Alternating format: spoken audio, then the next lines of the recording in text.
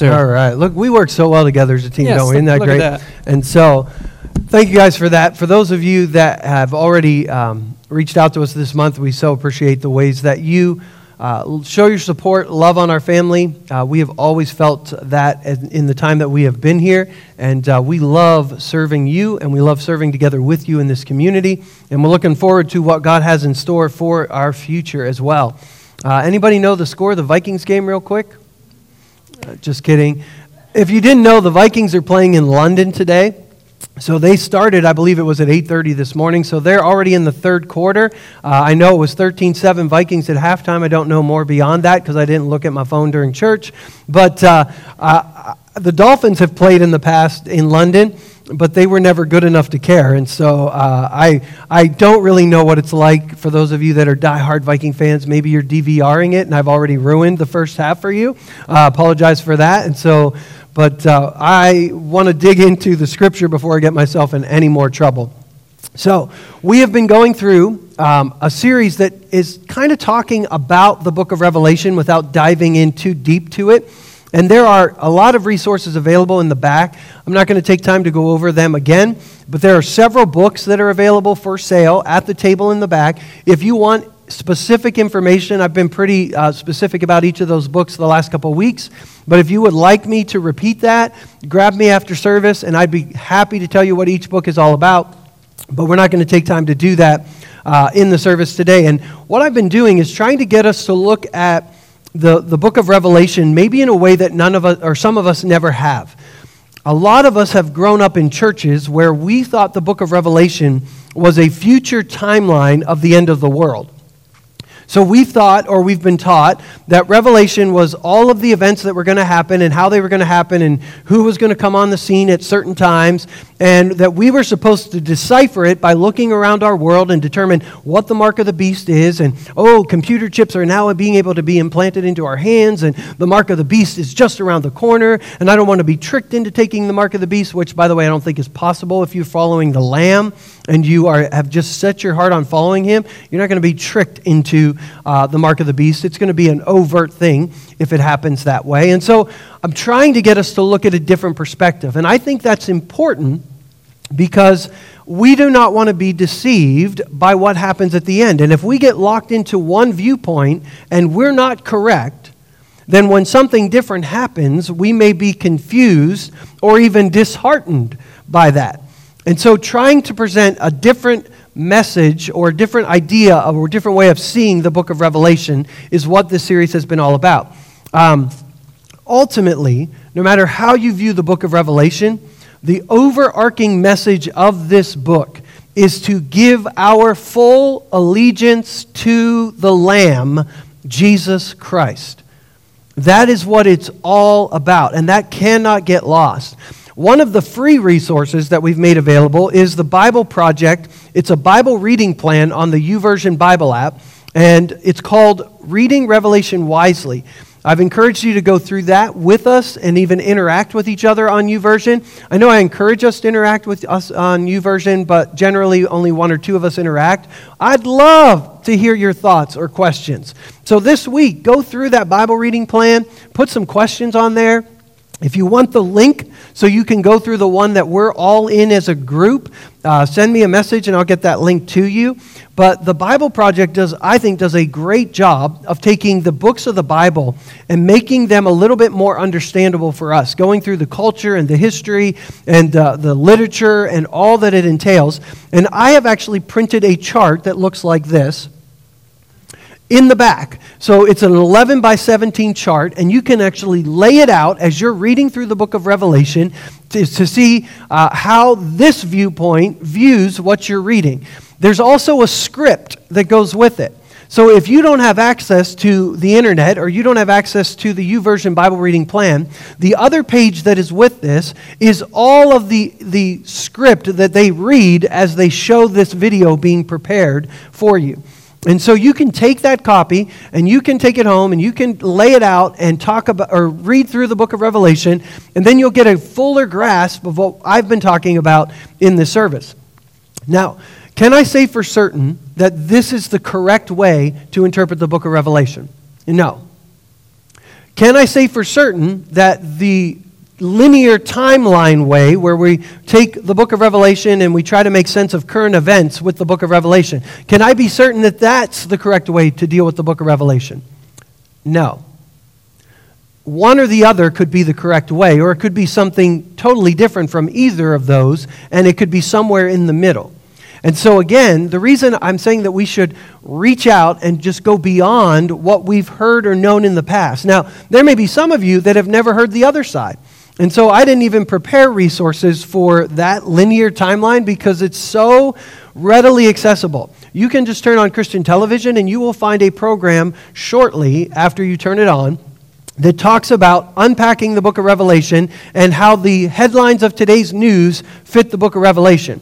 It is everywhere. It's very popular. Those books sell like hotcakes because we want to know, like, is this the Antichrist? How's this going to go? What's this going to look like? And that's not a new thing. In fact, if you remember in the book of Acts chapter 1, this scripture is not on the screen, but in Acts chapter 1, Jesus is talking to his disciples about the end and about the culmination of the kingdom of God, and they're asking him specific questions. When is it going to be restored? When's this going to happen? And do you remember what he said to them? It's not for you to know the things that the Father has set by his own authority. The details are not yours to know. But here's what you should know. You will receive power when the Holy Spirit comes upon you. And you will be my witnesses. That word witness is the word martus in the Greek. And we're going to talk about that in a minute. You will be my witnesses in Judea, in Jerusalem, Judea, Samaria, and to the ends of the earth. The book of Revelation is not about the details, I don't believe. I think it's about being his witnesses. The power of the Spirit to be witnesses to and for the Lamb in these last days. The last days that happened once Jesus left the earth and are continuing right up until he comes a second time. And so, the series, if you want to go back online, the first sermon that was a part of this was called Do Your Work as Unto the Lord. We talked about it on Labor Day. The second one was an interesting one on Patriot Day called The Donkey, the Elephant, and the Lamb. You'll find both of those either on our podcast or on our Facebook page or on our YouTube channel, and you can either watch or listen to those. And then last week, we started a series or a sermon called The End. The End. And it's actually going to be 3 parts. Last week was part 1. Today's going to be part 2. And then next week, we're going to finish this up with part 3. And so today is the last day I'm going to give you a lot of details about the book of Revelation. And so for some of you, if you really don't like teaching and you don't really like these lists and these linear things, you're maybe going to be bored. And I hope that when you get to heaven, God gives you a gold star for paying attention and taking this all in, because I think it's important. And I think as we close this up next week, you'll see why I thought it was important. And so, as we look at the book of Revelation, I've been encouraging us to wrestle with the different ideas of making sure that we don't give too much allegiance to the beast, to what Revelation calls Babylon, or what I think is the kingdoms of this world. All of them are the kingdoms of the beast, or the kingdoms of empire. In fact, I think this entire book is about a tale of 2 kingdoms. The kingdom of God and the kingdom of this world. And it is either kingdom of God or it is kingdom of the world. Now, kingdoms of this world are important. In fact, the scripture will tell us that God appoints kingdoms of this world for seasons and for times. He appoints leaders and civil authorities in our lives for things, and they are God's servants carrying about his will on this earth. But they are kingdoms of this world. They are not kingdoms of God. We as believers, as followers of Christ, in the book of Colossians are told, we have been transferred from the kingdom of darkness to the kingdom of the Son. And that we are brought into that kingdom. And Paul tells us that we live as citizens, dual citizens of heaven, even as we are citizens of earth. So we live out this citizenship, and I think that's what's portrayed in the book of Revelation. Now, last week, we ended by talking about the type of literature that the book of Revelation is. It's 3 different types of literature. It's apocalyptic. Apocalyptic means revelation. That's what the word apocalypse means. It means revelation. But it's also an epistle. It's a letter John writes a letter to 7 churches. It's a message that Jesus is conveying to these churches and to other churches, not just in that time period, but even for churches today. It's also a prophecy. We looked at where in the book of Revelation all of these different words appear. And just to clarify again, prophecy doesn't mean telling about the future. It's not foretelling. It's forthtelling. It's about telling the word of the Lord. And there's always a response that comes from the word of the Lord. That's why over and over in the book of Revelation, we're told to obey the words of the prophecy of Revelation. Okay, if it's just about future events, what is there to obey? There's a command on every page of the book of Revelation for the church and how to be witnesses in this world. And knowing the literature is important. In the book of Matthew, chapter 22, verse 29, Jesus is talking to the people that were supposed to know the Scriptures. And this is what he says to them. You are in error because you do not know the Scriptures or the power of God. They missed his first coming because they didn't understand the Scriptures that they had. If you and I think that we are not going to misunderstand the Scriptures, that we don't actually have to apply ourselves or study or get together with other believers and really converse and go back and forth and dig in and pray and ask for the guidance of the Holy Spirit, if we think we're able to just pick up this book and just casually go through it and we're going to know the truth and how it all unfolds, we're fooling ourselves. Because from the beginning of time, people have been mishandling this book.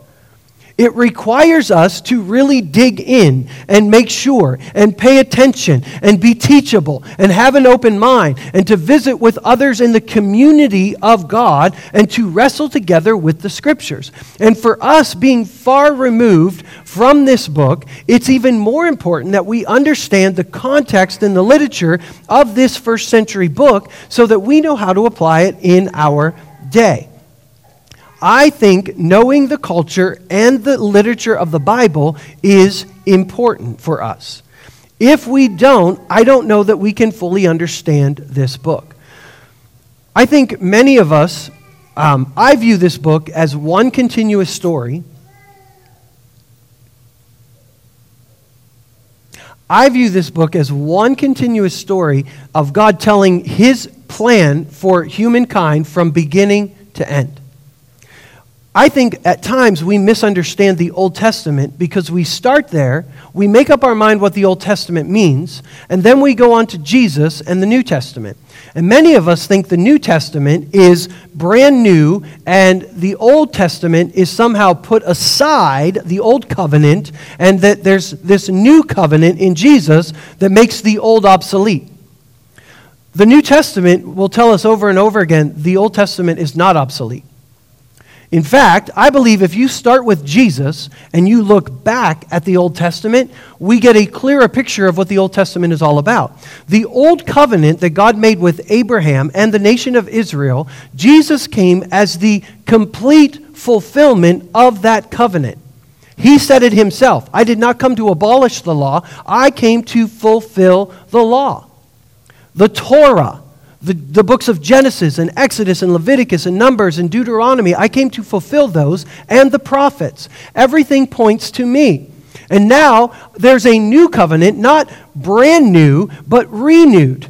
So what God always intended the old covenant to do, Jesus did. He lived it perfectly, and now he empowers us to do the same, and the covenant has been renewed. Does that make sense? That's important because a lot of us look at the Old Testament and we think that that is just to show us that we could never measure up. That is not what the Old Covenant is all about. The Old Covenant is the story that God has been telling from the beginning that Jesus is the fulfillment of, that you and I are now called to partner in, and we have been grafted into the nation of Israel, the people of God. We have been grafted into the Old Covenant, which has been renewed in Jesus Christ, and we live together in this life.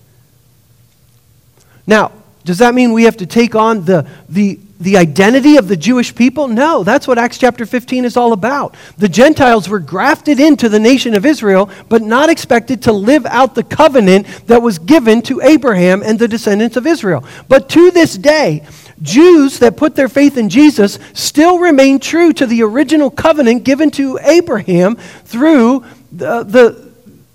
God's original promise. And that's what the early church really did.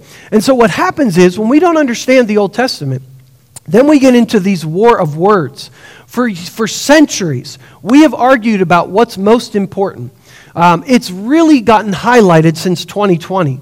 But it's what we refer to often as a social gospel. There are people that are like, no, it's all about Jesus and the forgiveness of sins. And other people are, no, we have to take care of the poor and the orphan and the widow, and it's these justice issues. And I would tell you, if you understand your Old Testament, and you understand Jesus, and you understand your New Testament, you will realize that it is both. That's the gospel.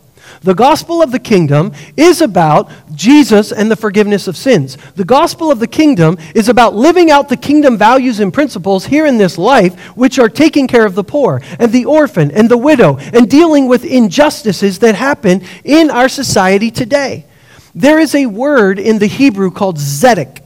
And tzedek is a Hebrew word that can mean righteousness or justice. It's the same thing. And translators have to try to translate which is the better use of that term. And in the Old Testament, you cannot separate these things. You cannot separate right living from justice issues, from dealing with the foreigner, the orphan, the widow, the poor. All of those things, those justice issues, are also righteousness issues.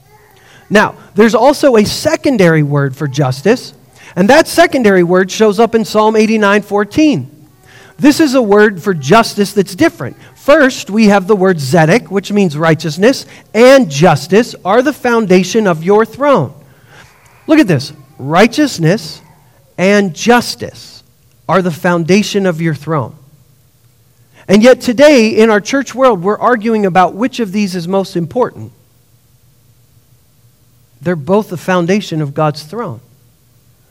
See, it's not about just getting people to accept Jesus so they go to heaven when they die. It's about living the kingdom principles and values right now here on earth. And part of that kingdom principle and value is loving people the way that Christ loved us. It's caring for the poor. It's caring for the orphan. It's caring for the widow. It's caring for the foreigner. It's the marginalized. It's dealing with justice issues right here in our own country.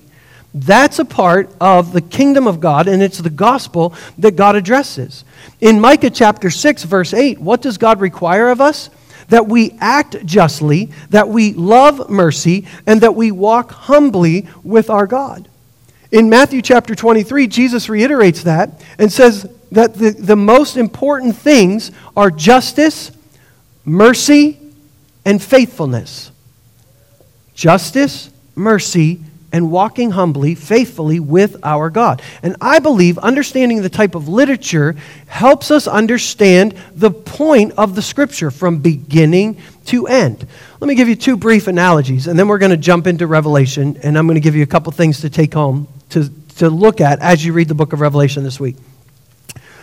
The word for revelation is the Greek word apocalypsis. Okay? Apocalypsis is the word revelation. It's given to us in Revelation chapter 1, verse 1, the apocalypsis of Jesus Christ, the revelation of Jesus Christ. We have started to take that word apocalypse, and we think it means the end of the world or cataclysmic event, like it's an apocalypse. It's the end of the world. But it really just means revelation. And if you notice in Revelation chapter 1, this is the revelation of Jesus Christ. This is not the revelation of the Antichrist. Did you notice that? Revelation 1:1, it's the revelation of Jesus Christ. So when we start to understand the apocalyptic genre and style, we would understand that this style uses symbols and pictures and even grotesque images to convey a meaning or to convey a message that's not necessarily about the specific details, but it's about the overarching message trying to be conveyed. We'll also recognize that it uses other Old Testament imagery like Zechariah, Ezekiel, and Daniel. All of them appear in the book of Revelation. revelation, and it's not necessarily this secret code that we have to understand in order to understand the end times. Over the past several decades, it's become really popular, again, to talk about creation. Some people believe that creation, as we're told in Genesis chapter 1, is a literal telling of events. That this is exactly how it happened on day 1, on day 2, on day 3, on day 4, on day 5. God said it, this is what it did, this is how it happened. There are other people in the body of Christ that view the Scripture not literally, but more abstract. Because as Westerners, we tend to like linear, logical things. Like we like things to just line up. But if you actually look at creation, it's interesting that God created light before He created the sun, moon, and stars. It's interesting that He created plants before He created the sun, the moon, and the stars. Like logically, it doesn't line up. Now, I get it. God can do anything He wants, and He could have kept those plants alive before the sun was created. I get it. God can do anything. But what if this is not necessarily supposed to be taken as a scientific textbook, and you and I are actually supposed to understand that this is an abstract concept that's talking about the Creator? Is that possible? And there are many in the body of Christ that really have started to do that. And then what happens is, people that tend to view the Bible as totally literal come along and they say, oh, that's a slippery slope. You're saying the Bible is no longer authoritative. If you start saying the Bible is abstract, then it's losing its meaning. I disagree. You can think that creation is a literal telling of exactly how it happened and think the Bible is authoritative. I think you can look at creation as an abstract story that is actually telling that God is the Creator, and you can take that and you can actually believe that Scripture is still authoritative no matter which viewpoint you take.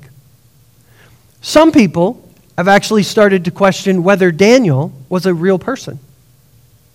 Or was the book of Daniel actually written, because we really don't have any archaeological evidence that Daniel ever existed. So, did Daniel exist? I don't know, maybe. But does that mean the book of Daniel is no longer a literal, it's not authoritative? If Daniel didn't exist, the Bible would lose its power. False. False. If the reason that the authors wrote the book of Daniel was to convey a message about how to live under Babylonian rule or Roman occupation, and that was the meaning behind the message, it doesn't matter whether it's a true factual story or not. Let me introduce you to a man named Jesus.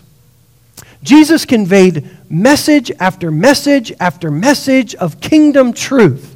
And do you know how He chose to convey them? Through parables, stories. They weren't real.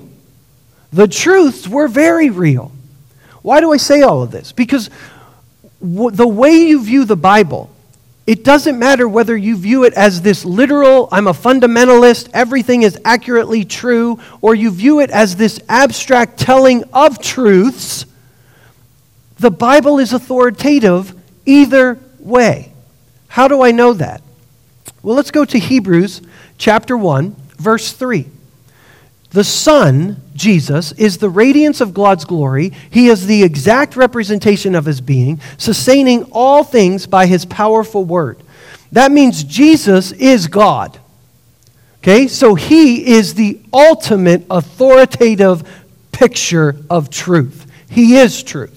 There is archaeological evidence that Jesus not only lived, but that He was crucified and that He was raised from the dead.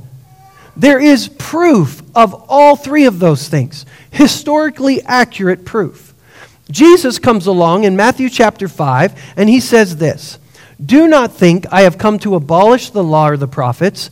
I have not come to abolish them, but fulfill them." I want to stop there for a second. When you read the word law, you have to understand what Jesus is saying is that he's referring to the Torah. Genesis, Exodus, Leviticus, Numbers, and Deuteronomy. He is not referring to the 636 commandments that are given in those books. He is referring to all of the books, all of the stories, all of the messages that are being conveyed. And He says all of those things are authoritative. So whether those are literal tellings or whether those are abstract tellings doesn't matter, because they've been given authority by Jesus Himself. Verse 18, for truly I tell you, until heaven and earth disappear, not the smallest letter, not the least stroke of a pen will by any means disappear from the Torah until everything is accomplished. Okay, so I don't care how you want to take the scripture, it's authoritative. The truths being conveyed, whether literal or abstract, I tend to think they're abstract. Don't stone me. It's still authoritative. Does that make sense? Just say yes, even if it doesn't make sense. Then I'll feel better about myself. Now, Daniel. What if Daniel's not a real person? Here's the thing. Matthew chapter 24, verse 15. When you see the abomination of desolation spoken about by Daniel the prophet standing in the holy place, let the reader understand. Now, here's what I know. Jesus said those words. So whether or not Daniel was a real person or it was a figurative telling that was apocalyptic to the church under Roman occupation to empower them to be witnesses under the Roman occupation doesn't matter to me because Jesus gives it authority.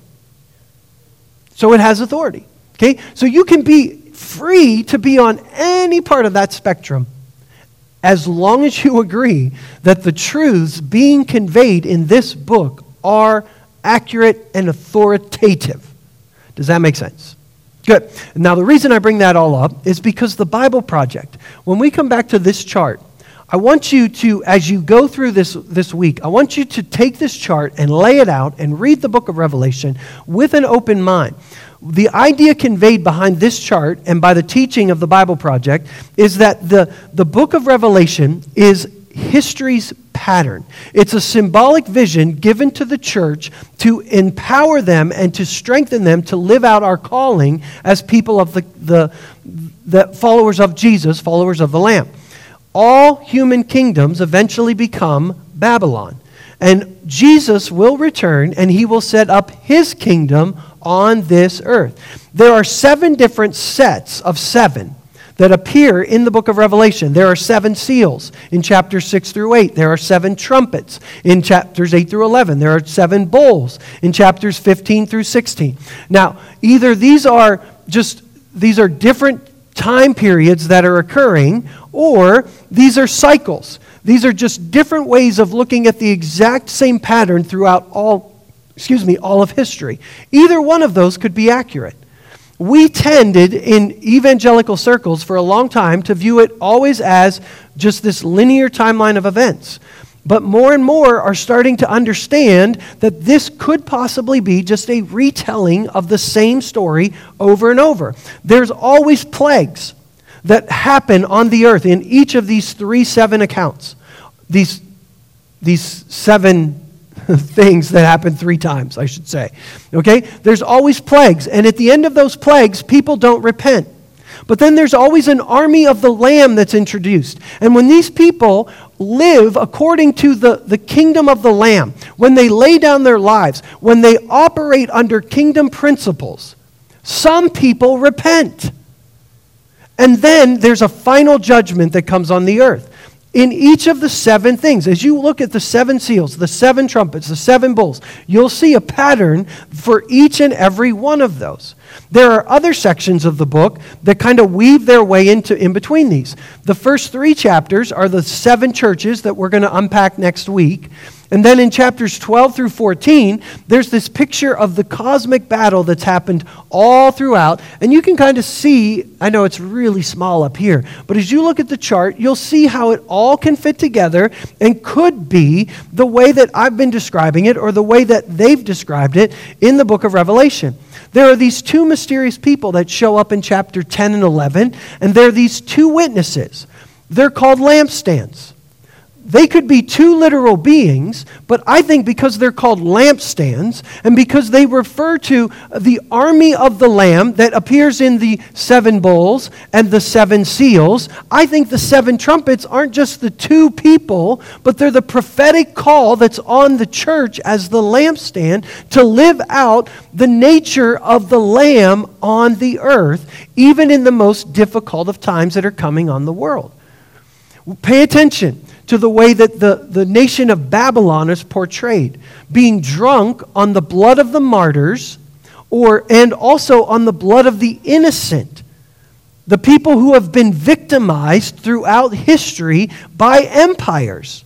Can I tell you that empires tend to trample upon the poor, the orphan, the widow?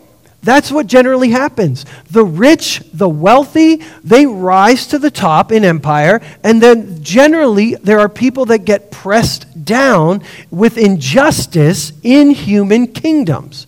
We try to keep that from happening, but that's the general nature of kingdom. So pay attention to the way Babylon is displayed throughout the book of Revelation. And then I want you to pay attention to two more things.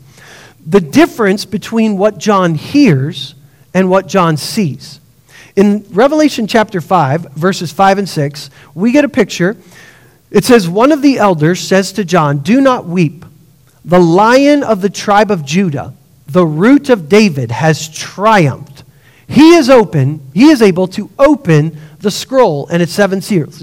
So listen, he hears the Lion of the tribe of Judah is able to do this thing. And then in verse 6, he turns and he sees a lamb, looking as if it had been slain, standing at the center of the throne. What I want you to understand is John heard the lion and he saw the lamb. Jesus is depicted throughout the entire book of Revelation, with the exception of chapter 1, as being bloodied, laying down his life. He is the Lion from the tribe of Judah, meaning he has all authority and all power. That's who he is. But in reality, he's willing. He's the Lamb. He sacrifices. He lays down his life. So when we start taking weapons of the world to fight like the lion, we're fighting. We're going to fight back. We're going to punch him in the mouth. You're following beast, not lamb. Pastor Tom, are you saying we should all lay our lives down? Well, I'm not, but it sure looks like the book of Revelation is. That's the way of the Lamb. And it's repeated over and over and over and over in the book of Revelation. In fact, when the people of God actually start doing that in the book of Revelation, willing to lay down their lives, willing to give their lives, people start repenting. Isn't that interesting? The plagues and all of the things that are poured out on the earth just cause people to become more angry and more violent. But when the people of God, the Lamb's army, start laying down their lives the way Jesus did, people start repenting. In Revelation chapter 7, look at this. John hears the numbers of those who were sealed, the 144,000 from all the tribes of Israel, 12 from this tribe, 12 from this tribe. Again, that's that understanding of the Old Testament scriptures that it's about the nation of Israel and it's about these 144,000. But then he looks at the end of that, verse 9, "And there before me was a great multitude that no one could count, from every nation and every tribe and every people and every language, standing before the throne and the Lamb." What is happening here?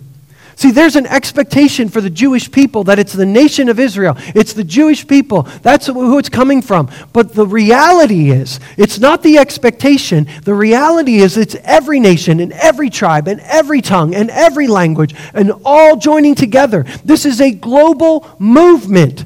This is who the King is. And these things matter to us when we interpret the book of Revelation. I don't want you to get lost in the weeds. I want you to look at that chart. I want you to lay it out. I want you to read through the book of Revelation. And then I want you to keep in mind 7 principles. I want to give these to you. You're not going to have time to write them because I'm going to go through them pretty quick.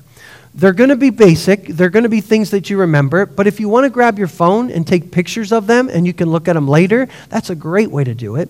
But I want you to remember these because no matter how you view the book of Revelation, whether you view it as a linear timeline of events, and I know I've been hard on those people, and I apologize if I've appeared to mock that, that could totally be an accurate depiction of the end times, and I am not going to sell that short. I don't tend to believe that view, but guess what? I could be wrong. Yep, you heard it here first. Pastor Tom could be wrong. But no matter what view you take, these 7 things have to be kept in focus. The first one is this. We believe in a personal visible bodily return of the Lord Jesus Christ. Whether there's a millennium or not, Jesus is coming back to this earth, and he will reign visibly. In his resurrected body, he will be here. Okay? That is truth. Number 2, we believe that Christ's return is imminent. That word just means it could happen at any time. We believe today Jesus could come back. And we as the body of Christ ought to live like it. So we should not just be focusing on making the city of Huron a better place to live, making sure that we have a good retirement for ourselves and that our kids have a good college fund. Those are good things. We should strive for all of them. We should be preparing for the kingdom of the Lamb to show up. And we should be making sure we're doing everything in our power to make sure other people are prepared for the kingdom of the Lamb to show up. It could happen at any moment. Number 3, there will be a final judgment. The faithful followers of Jesus will enjoy eternal perfect fellowship with Christ, and those who rejected him will experience eternal separation from him in hell. There is a popular teaching out there today that says hell is not a real place. Hell is a place. There will be total separation from God. There will be eternal torment for those who choose not to follow the Lamb. Jesus will do everything in his power to give people an opportunity to choose him. He laid down his life for them to choose him. He has called us to lay down our lives so they will choose him. But people will still continue to not choose him. And those people will find themselves separated from him for eternity. Those people should not incur our hatred or our wrath on this earth. Those people that maybe want to spit at and mock and even take things from us, this has to stay in perspective. Because if we start displaying animosity toward them and anger toward them, that is not going to lead them to repentance. We fight according to the Lamb, knowing that final judgment is secured. Number 4, God will consummate his redemptive plan in response to the prayers of his people. Jesus taught his people to pray, his kingdom come, his will be done. Prayer matters. Prayer matters. Prayer is the most important thing we do as the body of Christ. It recognizes that I can't do it apart from him. I need his intervention on the earth. I need him to do work against the powers and principalities and spiritual forces that are at work. And it's not just about me telling someone about Jesus, and it's not just about me trying to get laws changed. It's about principalities and powers that are only attacked through prayer. Jesus taught us to pray. The book of Revelation shows the church praying and bowls being poured out for the prayers of the saints on the earth. And in Luke chapter 18, Jesus told a story that the church should always pray and not give up. And then he questioned at the end of that story, will he find that kind of faith on the earth when he returns? Prayer matters. Number 5, in the last days, the church is called to bear bold witness, martus, for Jesus in the power of the Spirit. That word witness is the word martus. Remember I said it earlier? We're going to talk a lot about that word next week. That is where we get our word martyr from. Let me just give you a little sampling. When we think of martyr, we think of people who die for the sake of the gospel. But the word martyr biblically is someone who actually just lives for the sake of the gospel with the willingness to die. So when it says, give your life for the gospel, it doesn't mean you're dying. It means you're living. That's the word martus. It's translated most of the time in Scripture as the word witness or witnesses. You and I are called to be witnesses of the Lamb, willing to give our lives for him. That's what it means to be a martus. We'll talk about that a lot next week. Number 6, in his first coming, Jesus inaugurates God's kingdom by decisively defeating the power of Satan, sin, and death. With his second coming, Jesus consummates God's kingdom by destroying all evil and redeeming his creation. His first coming inaugurated his kingdom. His kingdom is already happening now. Not fully, because that will consummate when he comes a second time and he deals with evil once and for all. Those are the two comings of Jesus, his first and his second. And then number 7, the culmination of God's redemptive plan includes the transformation of our world and the resurrection of our bodies. Now, some people are of the belief that this world is going to blow up and that God is going to create a brand new heaven and a brand new earth, and that's where we're going to live for all of eternity. Again, I disagree with that concept. I think God is going to renew this earth, and he is going to bring heaven to earth, and they are going to come together. The renewed heaven and earth once again as God originally intended. Genesis 1 and 2, Revelation 21 and 22, perfectly fitting together. So those 7 things are things that no matter how you view all of the details of Revelation, these are the things that we hold true. Okay? So as you go through this week, as you look at the book of Revelation, I promise you next week, I will not be teachy. I will not give you facts and details. I will not bore you with things. I'm going to bring together what the purpose of the book of Revelation is all about. And I think the purpose of the book of Revelation, let me just give it to you briefly, is to be faithful to the Lamb and faithful like the Lamb. Faithful to the Lamb and faithful like the Lamb. And that's what we're going to talk about next week after you do all of your studying to prepare for that next week. What should you do for Pastor Appreciation this week? You should study the book of Revelation. Oh, that was terrible. We should pray. Don't tell my wife I said that. She's not here today. Oh, Jesus, we love you. Thank you for your faithfulness. God, thank you for showing us how to live in a crazy world, to show us how to live in the face of enemies that even want to kill us. Jesus, thank you for being the faithful witness, for being the faithful Israelite, for being the one that fulfilled the Old Testament law, for being the one who fulfilled the prophets, for being the one who fulfilled the writings, who brought all of this to pass. And then sent your Spirit to live inside of us so that we could live just like you. So that you could be the firstborn among all of us as your brothers and sisters.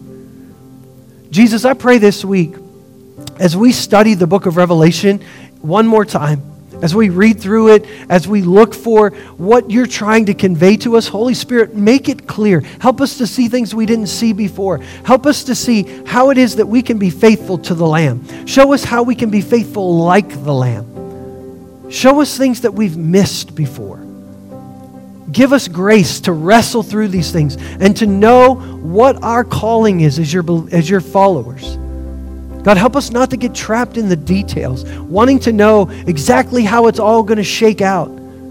God, help us to know the message that you're trying to convey to us of faithfulness, of bringing your kingdom to pass here on this earth. And so, Holy Spirit, give us grace. God, I pray for all of the things that I've shared today, the way I've overwhelmed this body with just information today. Holy Spirit, bring back to their minds the things they need to know.